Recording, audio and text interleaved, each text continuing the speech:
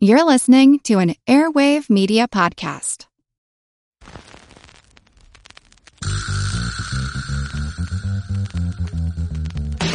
Her Money is brought to you by Fidelity Investments. We're committed to sparking important conversations about money and inspiring you to always be in the financial front seat. Learn more at fidelity.com/front seat. Her Money comes to you through PRX.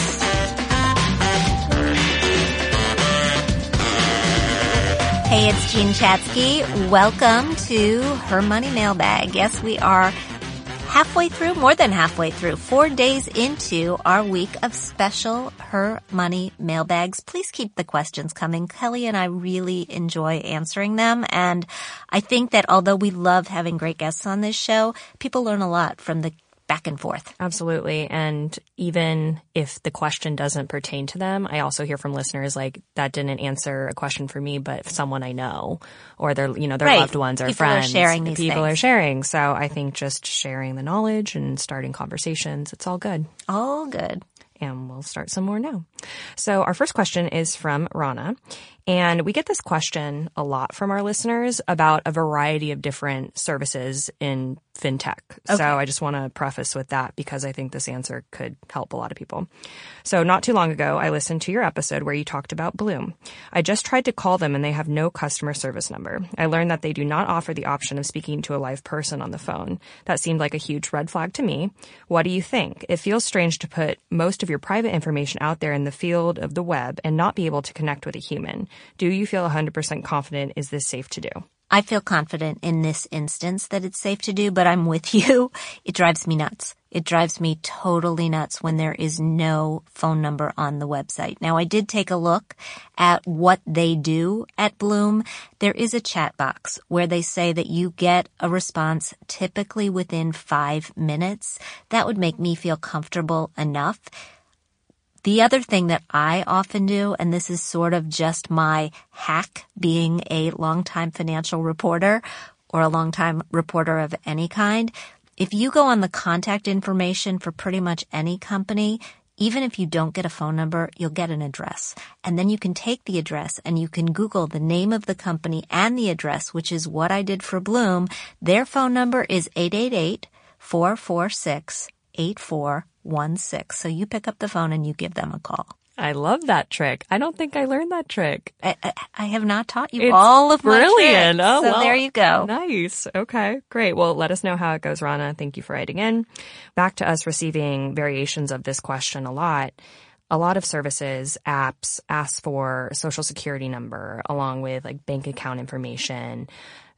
How can you tell whether or not it's safe to do? If you're the one going out and starting the conversation with the financial institution, whether it's a financial institution that takes the form of an app or a robo-advisor or a standalone, big financial services company like Fidelity, if you are starting the conversation, generally that is what you need to know in order to feel safe. If you get an email, if you get a phone call, even if it comes in on your cell phone and somebody starts asking you for personal information, you're being phished and you should hang up and you should disconnect. But as long as you're the one that is starting the interaction, that's safe. So if you're the initiator, safer. Okay. That's really good. All right. I hope that helps a lot of people. And we'll do one from Elizabeth. Each year I have the option of taking a lump sum of money that my mother would otherwise deposit into an irrevocable trust. My question is whether I should consider taking that lump sum now and paying off some debt, like my student loan and a small amount of consumer debt that I have directly with 2 companies. I'm currently paying no interest on the debt with the 2 companies, and my school loan is at an interest rate of 6.55%. We are not talking about a lot of money in either case. The amount I owe to my school loan is less than $4,000, and the consumer debt I owe is less than $2,000. And the amount of money I have the option of taking annually is $6,000. I can pay everything off as I have been doing without any hardship. It just seems like it might be simpler to not have to see those bills each month. Yeah, I think either way. I actually think either way. I mean, I don't know where the money is going in the trust account and what it is being invested in and how much it's earning. But if you can wipe the slate clean, as long as it's not going to free you up to feel like you can take on a lot more consumer debt, then I would probably go ahead and do that. Take a really close look at where that credit card debt came from before you allow a gift to wipe the slate clean. Sometimes we have to go through the painful process of paying something off slowly in order to recognize that we don't want to do it again.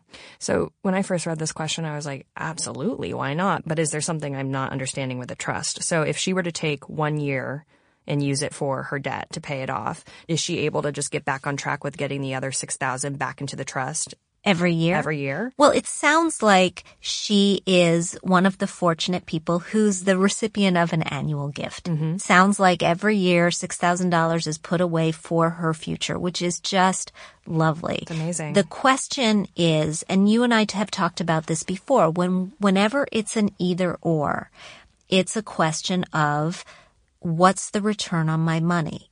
And so in order to know, we know what the either is. The either right now is the 0% on the credit card and the student loans at 6%, right? And the interest rate is equal to the return on your money. The 0% on the credit cards is not going to stay there. That's teaser rate, right? So if she doesn't blow through that fairly quickly, a year maybe, it's going to pop to maybe 18%.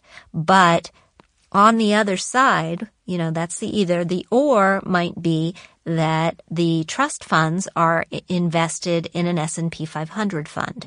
And those may be growing at a rate of 8% a year or 9% a year. Well, you got to look at taxes, right? The gains, yeah. But that's sort of where my mind was going with that kind of a bingo.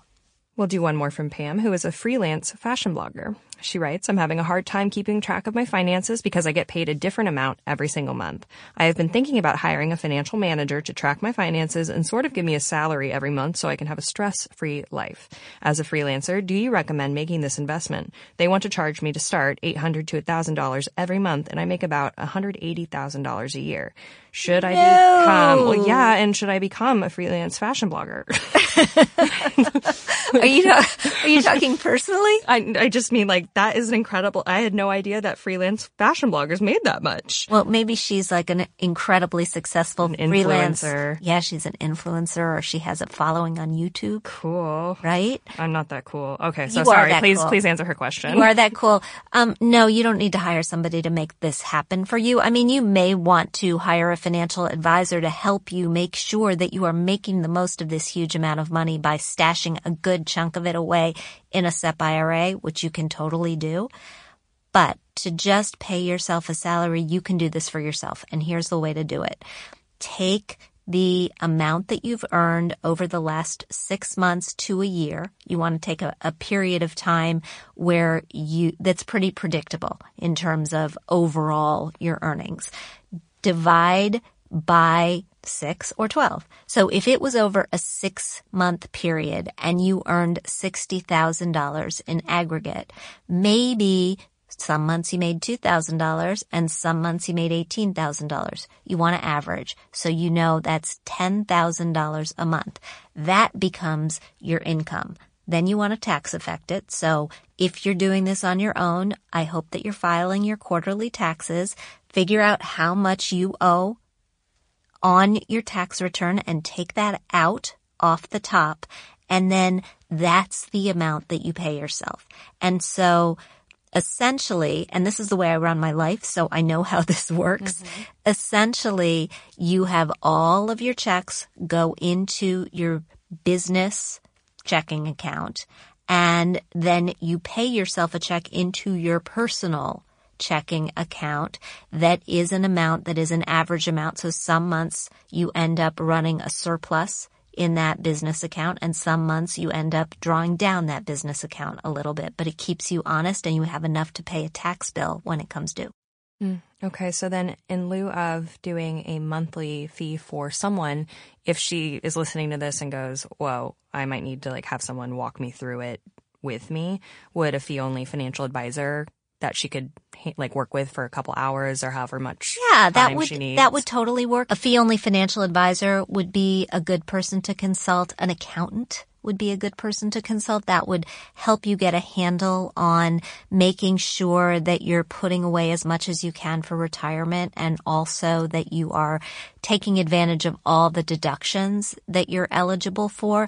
And you may want to have a look at an app called Even, which, unlike the $800 to $1,000 a month, costs $2.99 a month. It essentially pays you a paycheck. It's set up for freelancers, so it shows you how much you can pay yourself. And this is the first time we are talking about Even on the It show. is. So if you try it, please let us know how it goes. Exactly. All right. Thank you so much. Thanks, Kelly. And we'll be back tomorrow with one more episode of the Her Money Mailbag. For now.